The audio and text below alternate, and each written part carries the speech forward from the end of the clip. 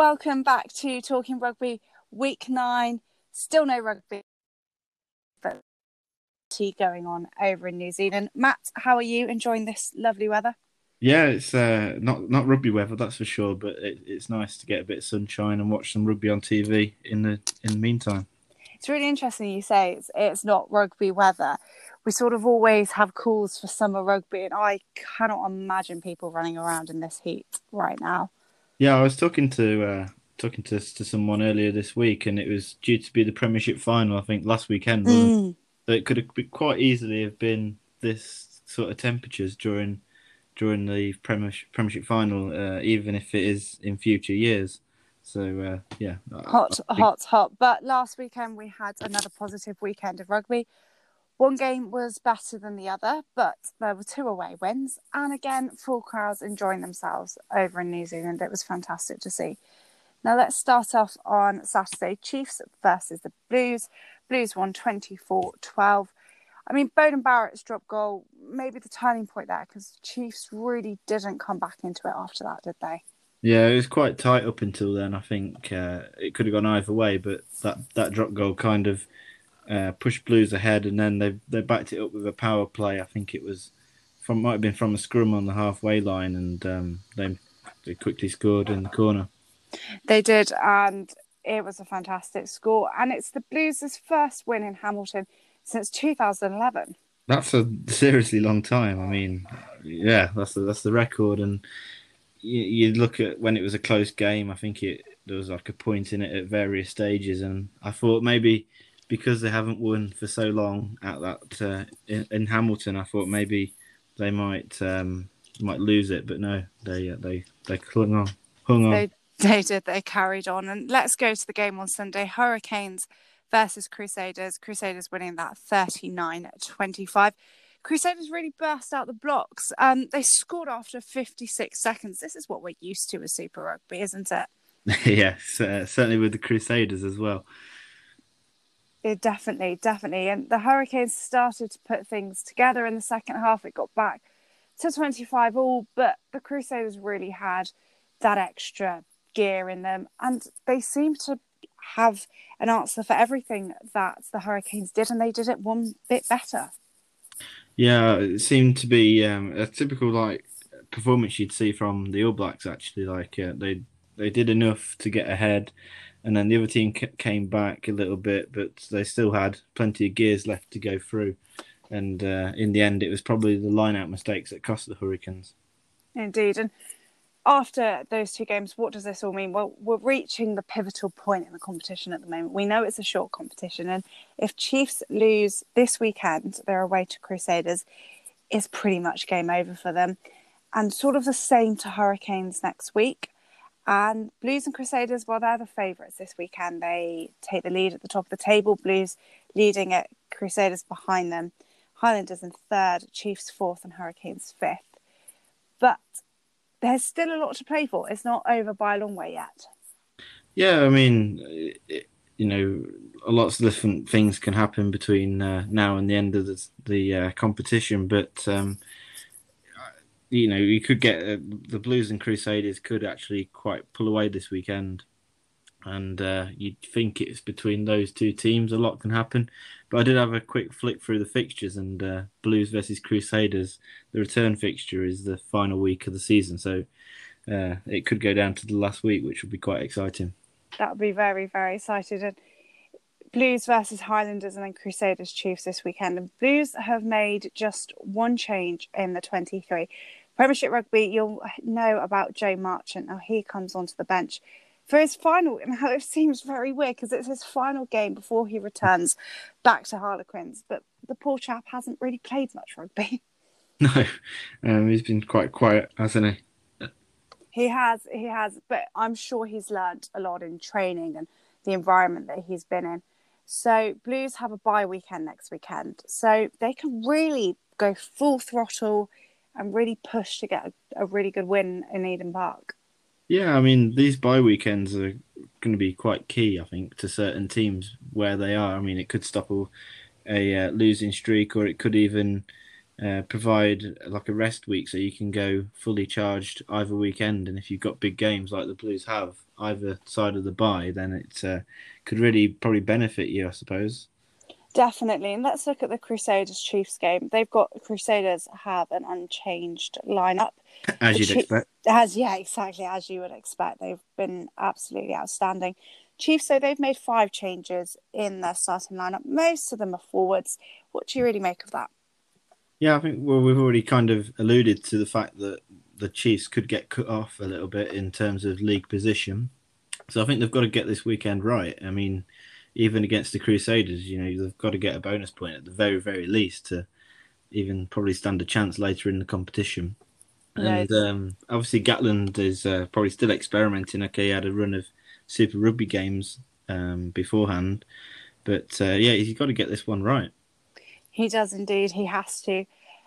But unfortunately, we don't have any rugby over here. So let's park the fabulous things that are going on in New Zealand and let's sort of tidy up our premiership, if you like. We're not jealous. No. Of course we're not. But let's start with Gloucester because this morning they had quite some big news. Franco Moster, Tom Marshall and Franco Murray are leaving the club for Japan. That's quite big, especially the fact that Marshall signed a contract back in February, which extended his time with the Cherry and Whites. So they are shifting around because Johnny May, he hasn't even played a game yet and he has signed a long-term deal with the club. So I think that there's really a sense that they are clearing out the players that they potentially don't want and they're really trying to hold on to the players that they do want. They've secured quite a few deals with some young guys coming through as well. Alex Craig has just signed a long-term deal. But looking at who is replacing Johan Ackermann, George Skirvington is rumoured to be his replacement. He retired in 2016. He was an assistant coach for Ealing in 2014. And he's still contracted as an assistant coach at London Irish. He played for Wasps, of course, Leicester and Irish. And he could fit quite well, I think, Matt. What do you think? It's not a name that I would have probably mentioned in the podcast that we had when Ackermann first got left. But it's an interesting one, isn't it? Because it's not a big name that we probably all anticipated at Gloucester, but it's a risk. I think it's a risk. But you've got to take those. Probably experience is slightly overrated in terms of coaching. There's a lot of young coaches in the Premiership at the minute, and it looks like we're going to get another one. It's fantastic to see young coaches coming through and really trying to put a mark on it. I mean, like you say, we never would have mentioned George's name when all of this came out about Gloucester, but Gloucester see something in him that they like. And if they can really work well, the players that they've got and the coaches that they will still have, who knows what could happen? They could have another bad year or they could have a really good year, depending on how the club works, I think. Yeah, and with those long-term contracts that you mentioned, I kind of think that Gloucester have already sorted out this head coach scenario because tying down players for that length of time would probably, it wouldn't look good for somebody coming in and that wants to make changes or the other way around. Determine players that they want to keep themselves. I guess they've got it sorted and they want to move on and quickly get back to rugby. Indeed they do. And another club that wants to get back to rugby. And Matt, you aren't going to like the news that has been rumoured in the rugby paper this week that Talisa Veanu and Thomas Lanavini are both rumoured to be leaving Tigers. What do you make of that? I wouldn't be surprised to see Veanu leave.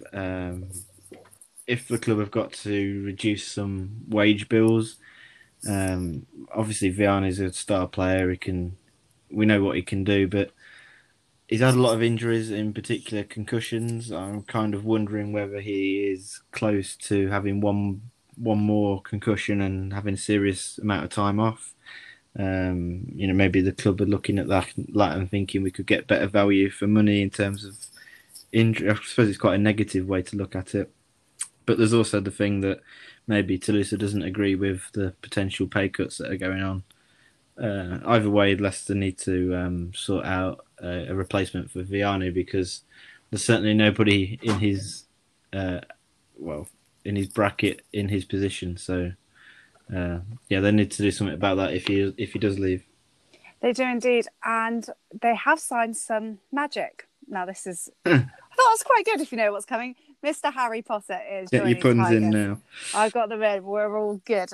He's versatile. He has the ability to be a very good squad player.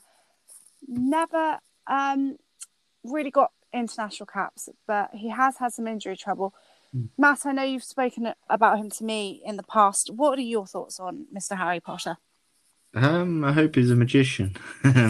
You need some magic at Tigers. Yeah, I mean, I don't think he's going to take the two wingers' shirts straight away. At least, I think he'd be a squad player, like you said. But the interesting thing is his versatility. You know, he can play across the back line, maybe apart from fly half. I'm not sure about that. But that's just key, I think, with the cap. As I mentioned, the salary cap's coming down. Clubs need to save money as it is, and to have a player that can play multiple positions, I think, is the way forward for everybody, really. Even potentially forwards in the future. I think second rows will have to play back row in the future just because of it. That's the way the game's going. It is. It's moving very quickly. And talking about moving, Sale Sharks have announced a new stadium. They're moving back home. All players are also reduced on their contracts. And in a statement that they said, they are delighted to announce that the club has reached an agreement with every single player regarding amended terms to their contract to facilitate this and that our squad will remain together for the next 3 or 4 years. Sale, we spoke about them on the podcast before, but they are showing an incredible amount of unity at the moment. They have really got the backing of their fans with this new move back home. And then all the players are on board of taking pay cuts. We know that this hasn't been the norm across rugby. Players have been slightly upset, but Sale have dealt with this fantastically. It certainly seems like it from the outside. I mean, maybe you'd probably have to look at the salary cap rules if players can get I think there's something like a 25% of the wage bill doesn't count towards the cap or something in the third year.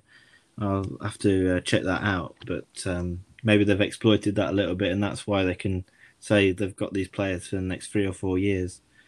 Obviously, that comes with negative effects because they can't change that squad if they've tied most of it down for 3 or 4 years. I mean, I know they've got a lot of young players in there, and as we're seeing, a pretty good squad. They could probably take that risk more than teams like Leicester and Wasps, who are going through changes in their coaching team. But yeah, I guess we'll see how it goes. You know, a lot of teams are doing what's best for them at the minute, and perhaps this really is what's best for Sale. Well, if it's best for them, it seems to be working, definitely. But let's look at a competition that we really haven't spoken about in a long, long time, the European Cup. Now, the knockout dates have been announced. The quarterfinals are set to be played on the 18th, 19th and 20th of September. Semi-finals on the 25th, 6th and 7th. And then the final to be played of the Challenge Cup on the 16th of October and the Champions Cup on the 17th of October. Now, this is all dependent that things go well. However, the statement says that they are still trying to get in on Marseille still, but France said that there's no competitive sport until September. So I suppose it's sort of, we're waiting to see. Gives us something to work towards, for sure. A bit like the Premiership restart date in August. Yeah, I guess it's still dependent on many things, and it's good to give the club something to plan for. I guess that's kind of the only reason they've announced these dates at the minute, just to have a little target to try and meet.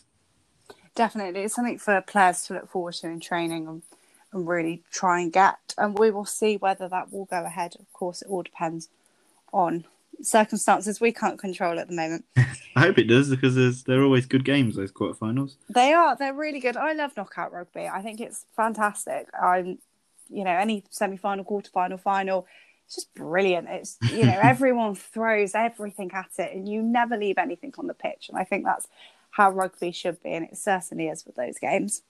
Good memories. Hope they're not too far away again. Hopefully not. Now, let's talk about a club that have had such good memories. Not in recent past, but hopefully in the future again. Now, Matt and I have been looking at the Premiership 12+1, and this week we have moved on to Wasps. Now, dear old Wasps, they were fantastic back in the day. We look at Wasps and Tigers, and they are the days that Premiership rugby was in its prime, in the early 2000s. But since then, Wasps have struggled. This season, they lost their director of rugby, Di Youngs, after 9 years with the club. It was huge for them. He will go down as one of the greatest coaches in Wasps history, but then all good things must come to the end. And he had 13 wins from his last 46 matches in all competitions. Yeah. His last game, though, was against Worcester, and they won 30-26. But that stat on its own, 13 out of 46, it's not good for them. And as much as it was sad to see him go, it was his time. Yeah, I can't try to get myself over that stat. I didn't realise it was that big. Wow, I suppose, like you say, all good things come to an end, and Di Young has done a lot for Wasps. I think, wasn't he paying for tackle bags and things out of his own money when they were at Adams Park? It's going to be a new era for Wasps, that's for sure.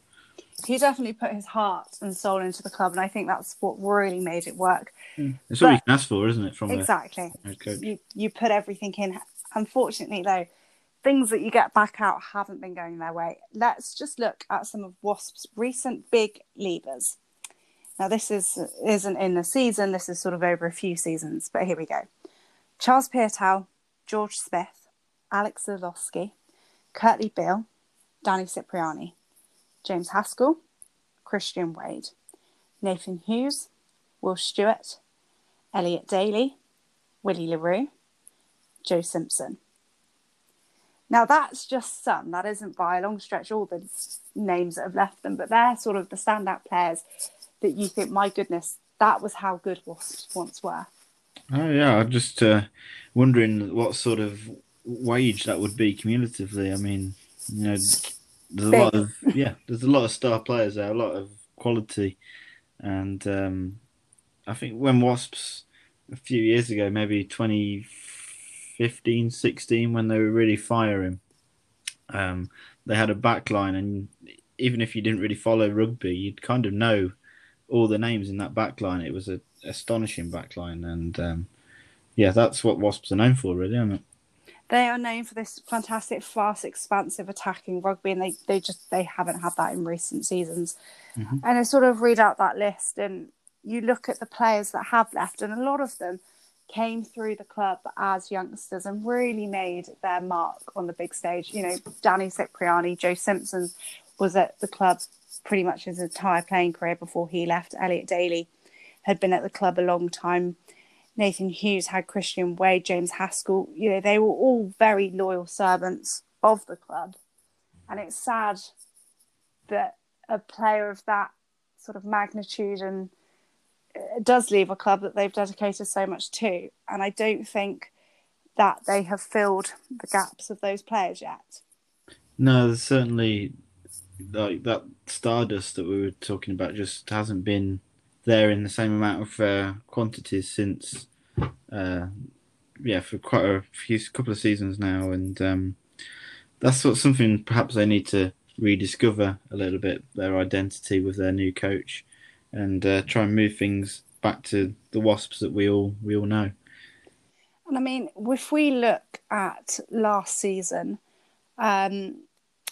if Tigers hadn't have been so poor, and this isn't to put Tigers down more, but if Tigers hadn't have been in that relegation battle and that fantastic game against Newcastle, then Wasps would have really been highlighted as how weak they were. And I think they were totally overlooked on their weakness due to how bad Tigers had been.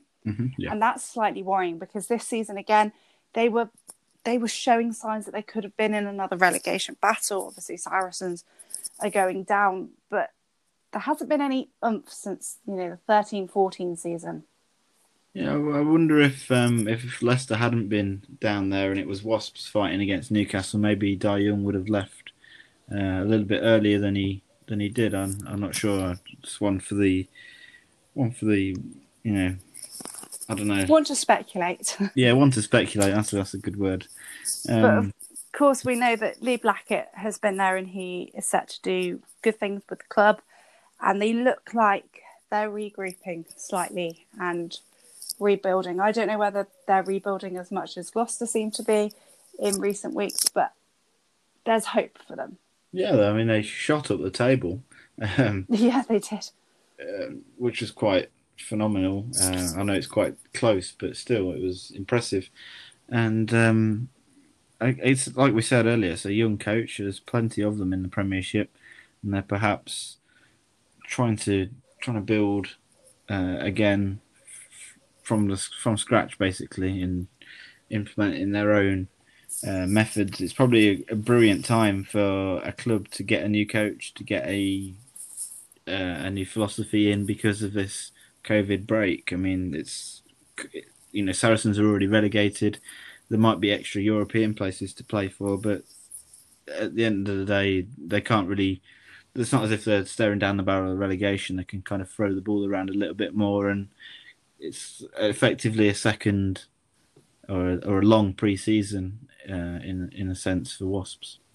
It is indeed, and they can experiment and they can really try and become the club that they once were. We talk about we'll look at Tigers in a few weeks, but these clubs that have been at the top or were at the top for so long, no one likes to see them struggle. I mean, it doesn't matter who you support.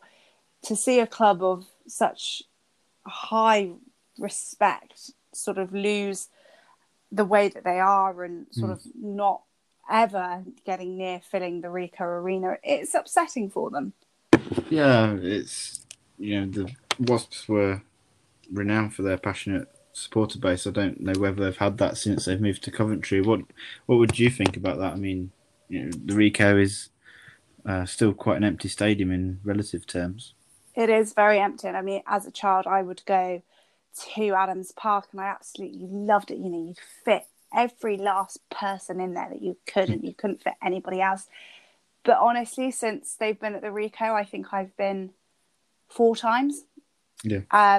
Okay, that's a lot to do with the location of it, but it was tough for them. And I know in the first season, they were very loyal to their season ticket holders and they put on buses to sort of get them up there. But that's great for a season, but you have to have the results to match that for people to go off their own back.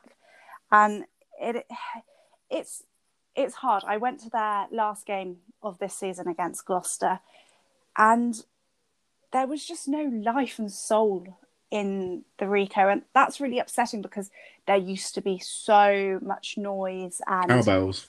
Exactly, and the drums, and it used to be fantastic, but it echoes now, and that can't be nice for the players as well, I think.